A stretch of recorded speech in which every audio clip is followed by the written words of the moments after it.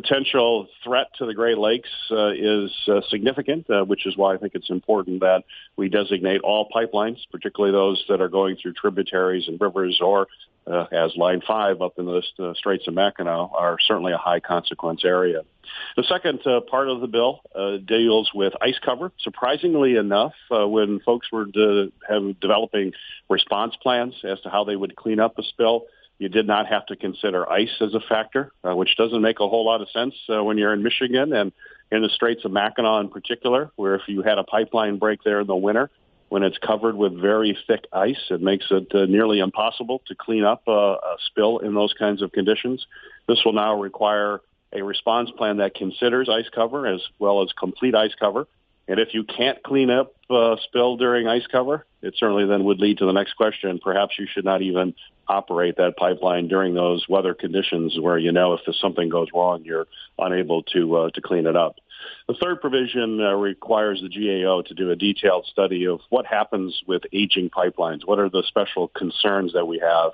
In the case of Line 5 up in the Straits of Mackinac, you have a pipeline that was built 60-plus years ago before many of the environmental regulations were put into place. It's an old pipeline. It's under some fairly extreme weather conditions as well. And certainly that's something that we have to focus attention. It's my hope that this report will then give the state even more information that it needs to deal with the pipeline. Hopefully, I hope we can shut it down eventually. I believe that it just presents an unacceptable risk to the Great Lakes. Now, there was a report that came out from an environmental group called For Love of Water, says that Line 5, the Twin and Ridge pipelines under the Straits, shutting it down would not disrupt supplies of crude oil or propane in the Midwest. Does that sound right to you? Well, I haven't had a chance to look specifically at the report, but my understanding, and we're still getting information ourselves about where the oil actually goes, is that most of it just goes through Michigan. It starts up in Canada, traverses through Michigan, and then goes to Montreal refineries in Canada up in that area. So it's certainly my understanding that the vast majority of the oil that goes through that pipeline doesn't stay in the Midwest, doesn't stay in Michigan. It's on its way from one point in Canada to another point in Canada.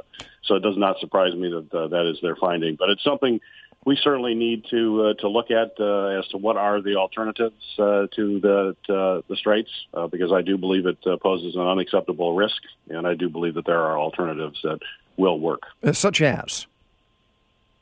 As far as alternatives.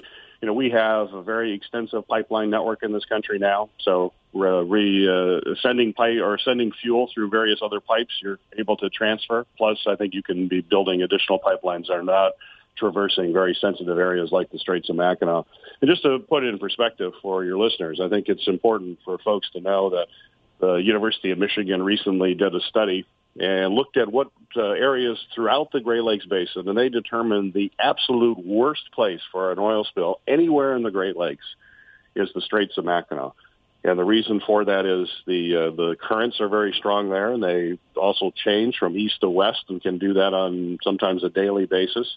But the most important point they made is that the volume of water that goes through the Straits of Mackinac is equal to 10 times that of Niagara Falls. And so to have a pipeline there and a potential break there would be absolutely catastrophic for the Great Lakes, for recreation, for the fact that the Great Lakes provides drinking water for 40 million people.